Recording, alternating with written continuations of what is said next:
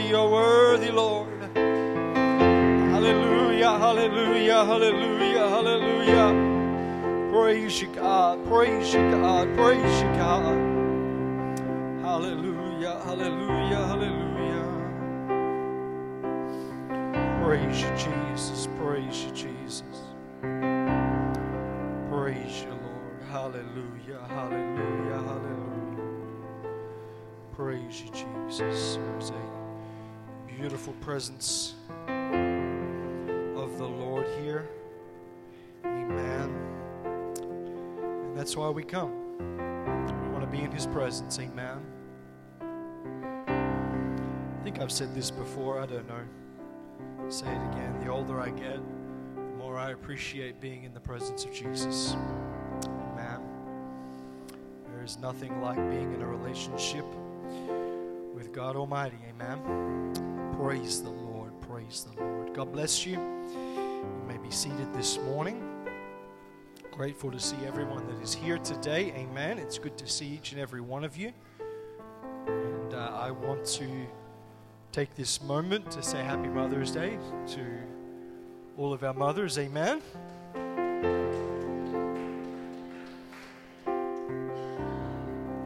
And hopefully some of you got breakfast in bed this morning, although I appreciate it's Sunday.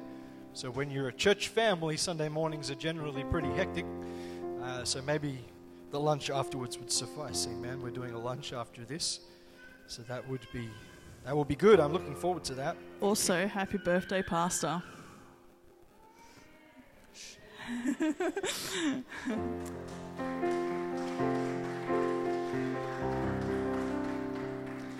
Pastor's wife will get a talking to after church. Praise the Lord. Amen, amen, amen. Praise the Lord. If you got your Bibles, would you grab them? I want to do a reading this morning from Mark chapter 14.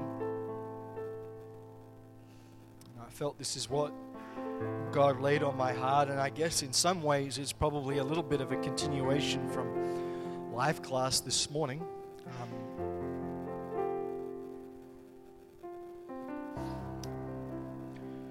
And while you're turning there, I want to encourage you to pay attention to the announcement slides that are up at the beginning of church service. There is a lot that is going on in the church right now. To run you through a few of them while you turn to Mark 14 in your Bible. We've got Turning Point coming up. We've got National Ladies Conference coming up. We've got one down in Sydney, one up on Yam Island, and you can kind of pick whichever one you would like to go to. I don't mind either way. We've got a ladies combined service coming up in like a couple of weeks, the 20th of May. We've got Sister Gina Gretsch coming to preach for us on that Sunday. We have a new life class series starting in a couple of weeks, focused on the book of Revelation and the end times. So that's going to be good as well. I'm traveling away for ministers and leaders fairly soon. We've got National Conference coming up. National Conference is in January down in Canberra this year. And Brother David Bernard, Bishop David Bernard, is coming from the States, the United Pentecostal Church International General Superintendent. Amen. And what a tremendous honor it is for us to have him come to our country. Amen. And so he's going to be preaching in Canberra. So I want to encourage you. We're going to look at getting a bus or something. I don't know. We're going to investigate. I want to get everybody in my church all together and go everyone down to Canberra, because that's going to be worth going to. Amen. So there is a lot happening. So please, all of that to say, when the announcement slides are running through after church, please make sure you pay attention. We've got a youth bowling night coming up as well on Friday the 27th, I think it is. There's just a lot going on in the church, so please pay attention to those slides. Amen. Mark chapter 14, and I'm going to read just from verse 1. We're going to read down to verse 11. Say amen if you're with me.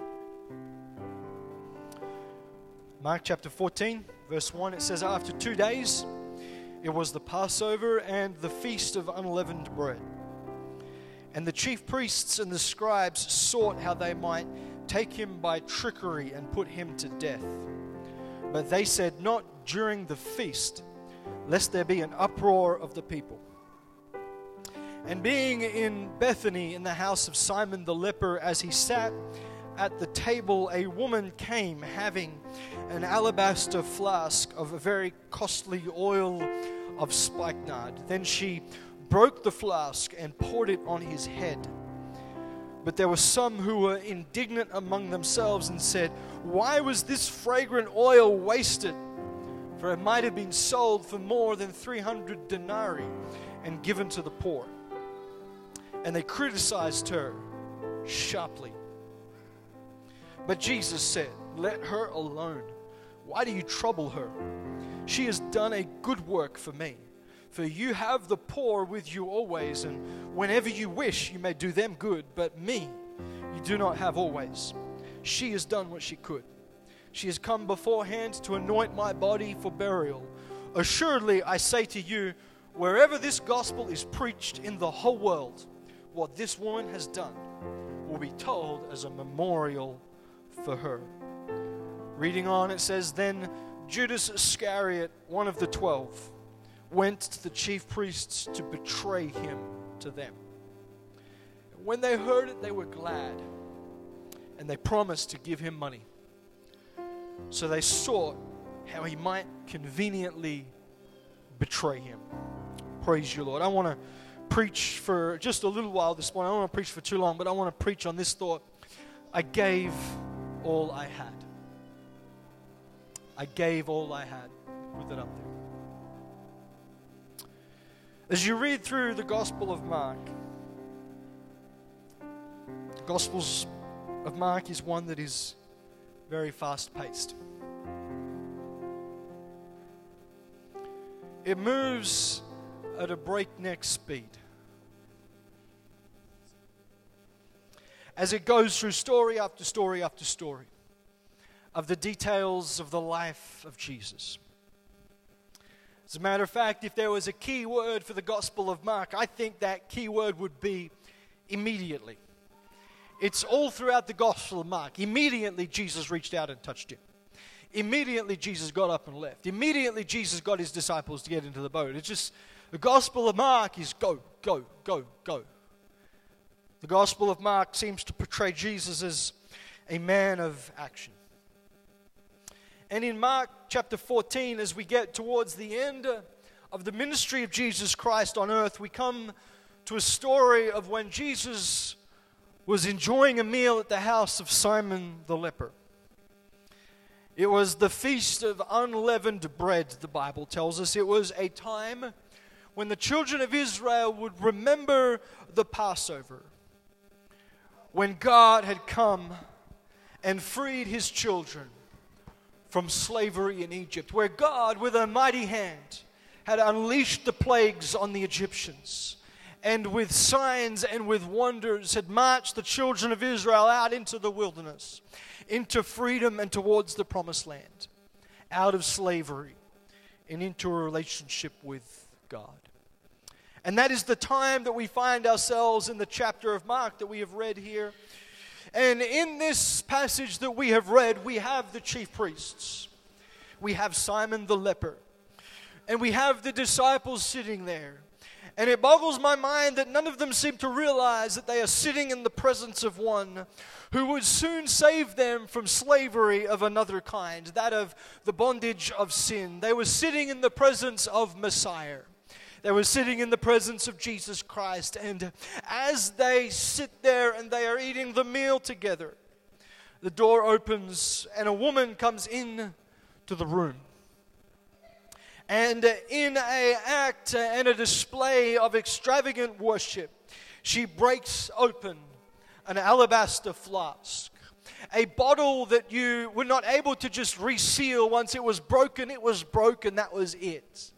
But she broke it open in the presence of the one who would soon save her from her sin. And the Bible tells us that she anointed the head of Jesus with the oil that was with him.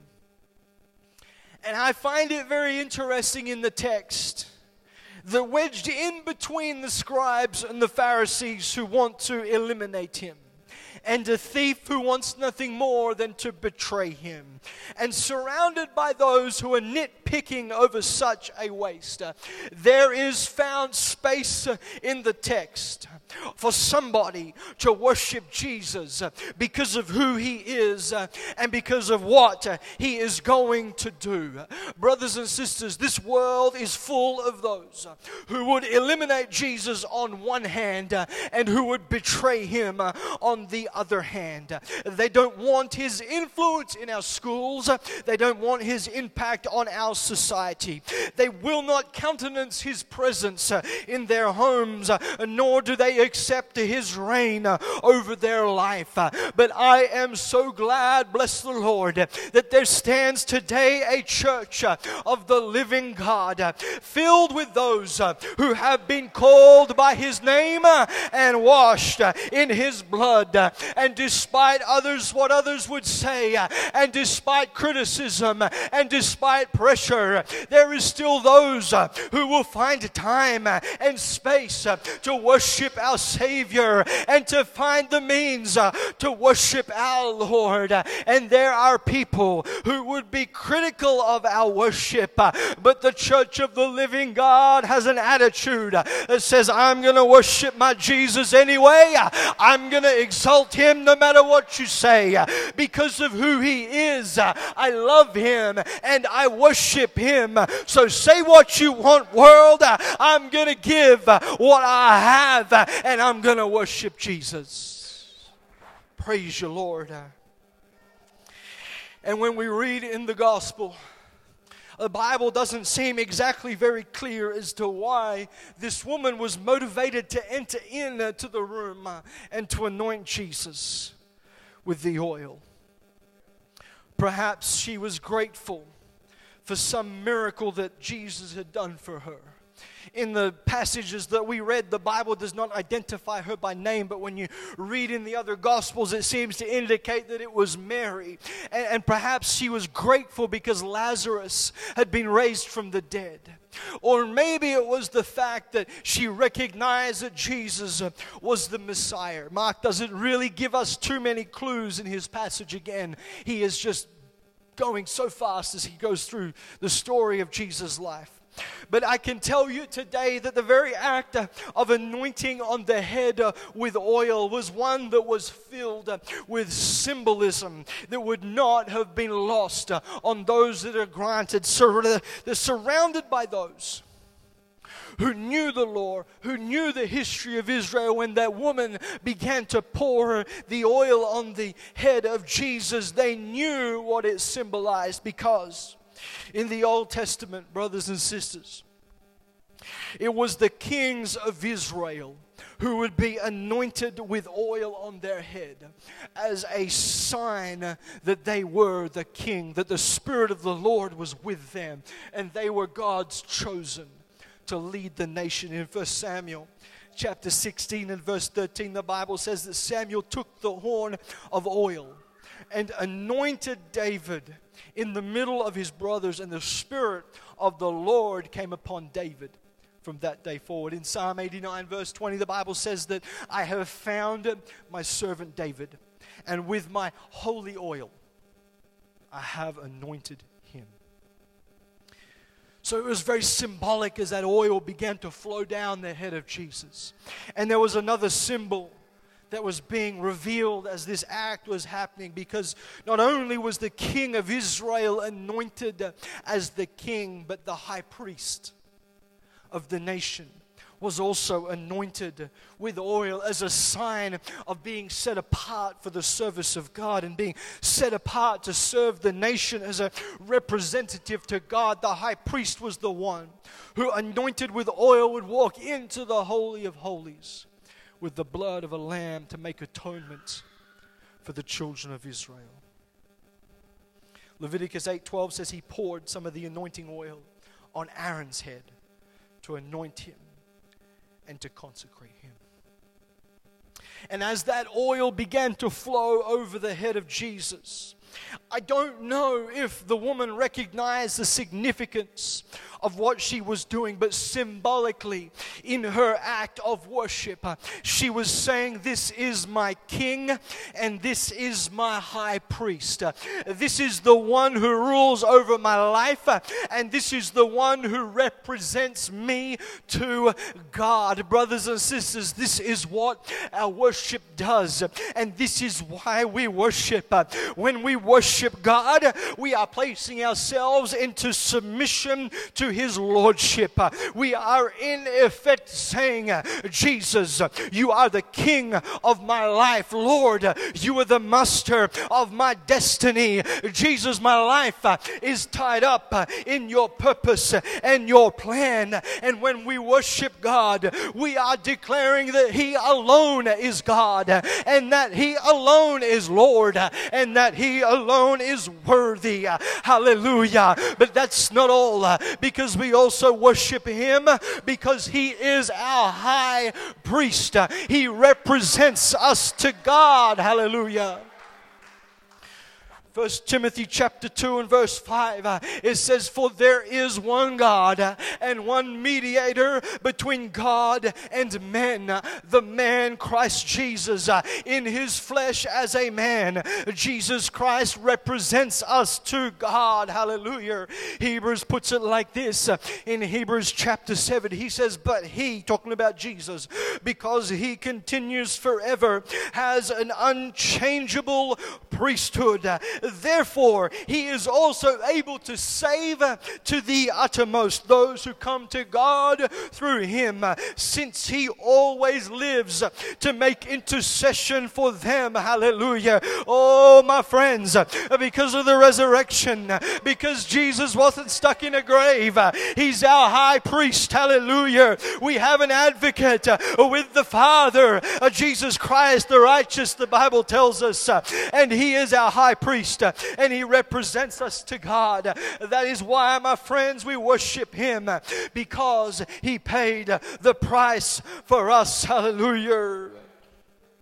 When we could not help ourselves, the Bible tells us in Hebrews chapter 9 that Christ came as a high priest of the good things to come, with the greater and more perfect tabernacle, not made with hands, that is, not of this creation, not with the blood of goats and calves, but with His own blood He entered a most holy place, the most holy place, once for all, having obtained eternal redemption. Oh, my friends, when I begin to get a glimpse of Calvary in my mind, and I understand the price that Jesus had to pay for me to be able to be in a relationship with Him. It was not the blood of a bull or a goat. It wasn't anything that I could provide, but my high priest took of His own blood and went into the most holy place to make atonement for my life and to make payment for the debt that I owed. Hallelujah. Oh, my friends, that is why we worship Him, because He paid such a great price. That's why I give my life for Him, because I could never, ever, ever pay Him back. Hallelujah. And that is why, my friends, He is worthy of extravagant worship. Extravagant worship.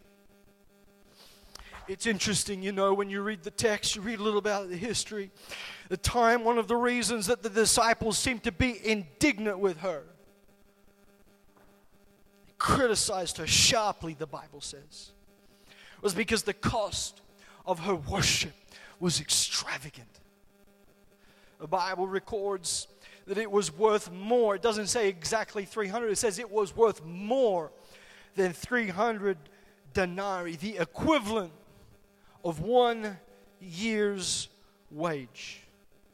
Put that in perspective, that's going to be like $30,000, $40,000, $50,000 in one moment as an act of worship. The whole of it, every part of it, was poured out on Jesus. And the disciples, perhaps with Judas as the lead voice, were complaining that perhaps she could consider the poor. perhaps there was a better use for what she had brought to the Lord than just wasting it on Jesus. And they criticized her. And the funny thing is when you actually read the time period and you study the history, you understand the culture. It was a custom to give gifts to the poor at Passover time.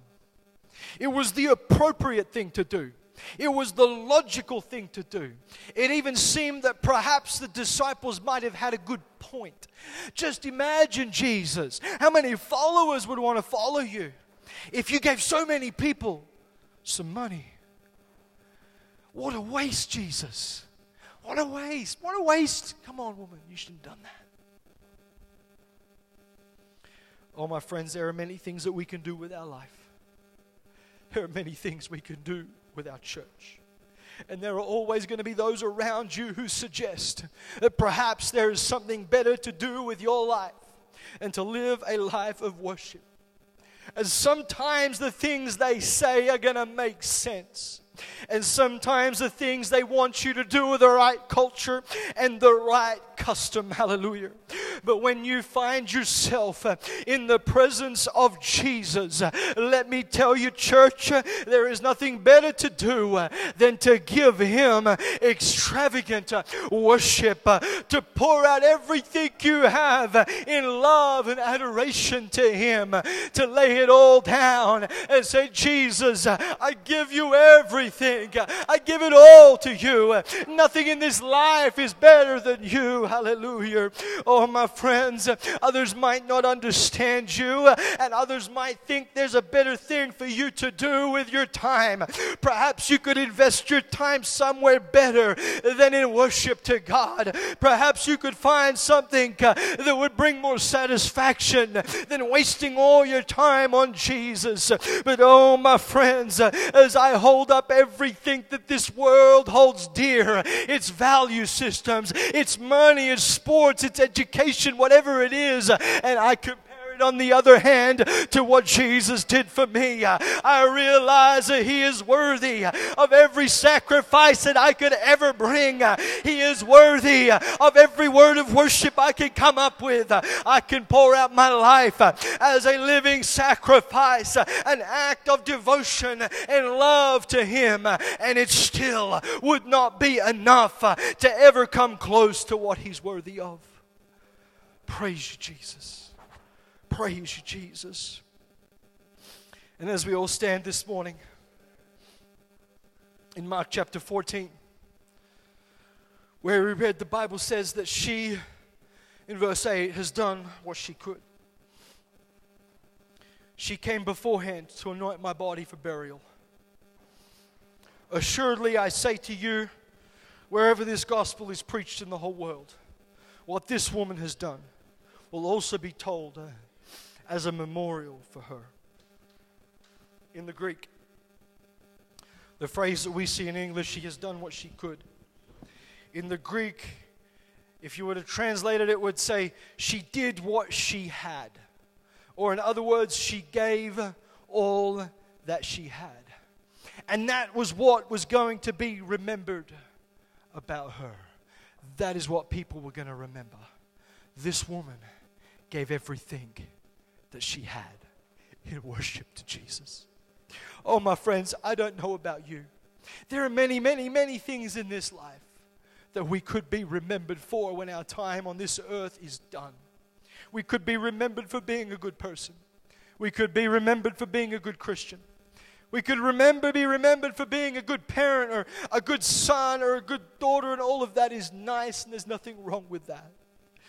But what I want to be remembered for, I gave all I had. That's what I want to be remembered for. That's what I want to be remembered for.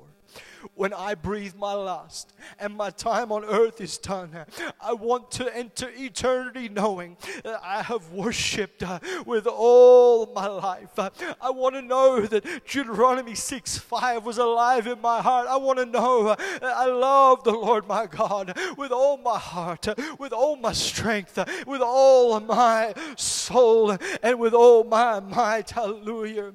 Because brothers and sisters, the older I get, the more I realize that nothing in this world really matters than living a life of worship to Jesus Christ. Galatians 2:20 says, the one who loved me and gave himself for me.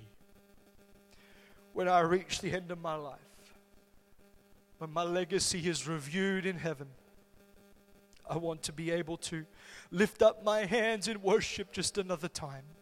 Join with Jude and begin to worship God and say, now to him who is able to keep you from stumbling, to present me faultless before the presence of his glory with exceeding joy. To God my Savior, who alone is wise, be glory and majesty, dominion and power, both now and forever. As long as I am in heaven, I want to worship God. As long as I am on earth, I want to worship God. Praise you, Jesus. I feel the presence of the Lord here right now.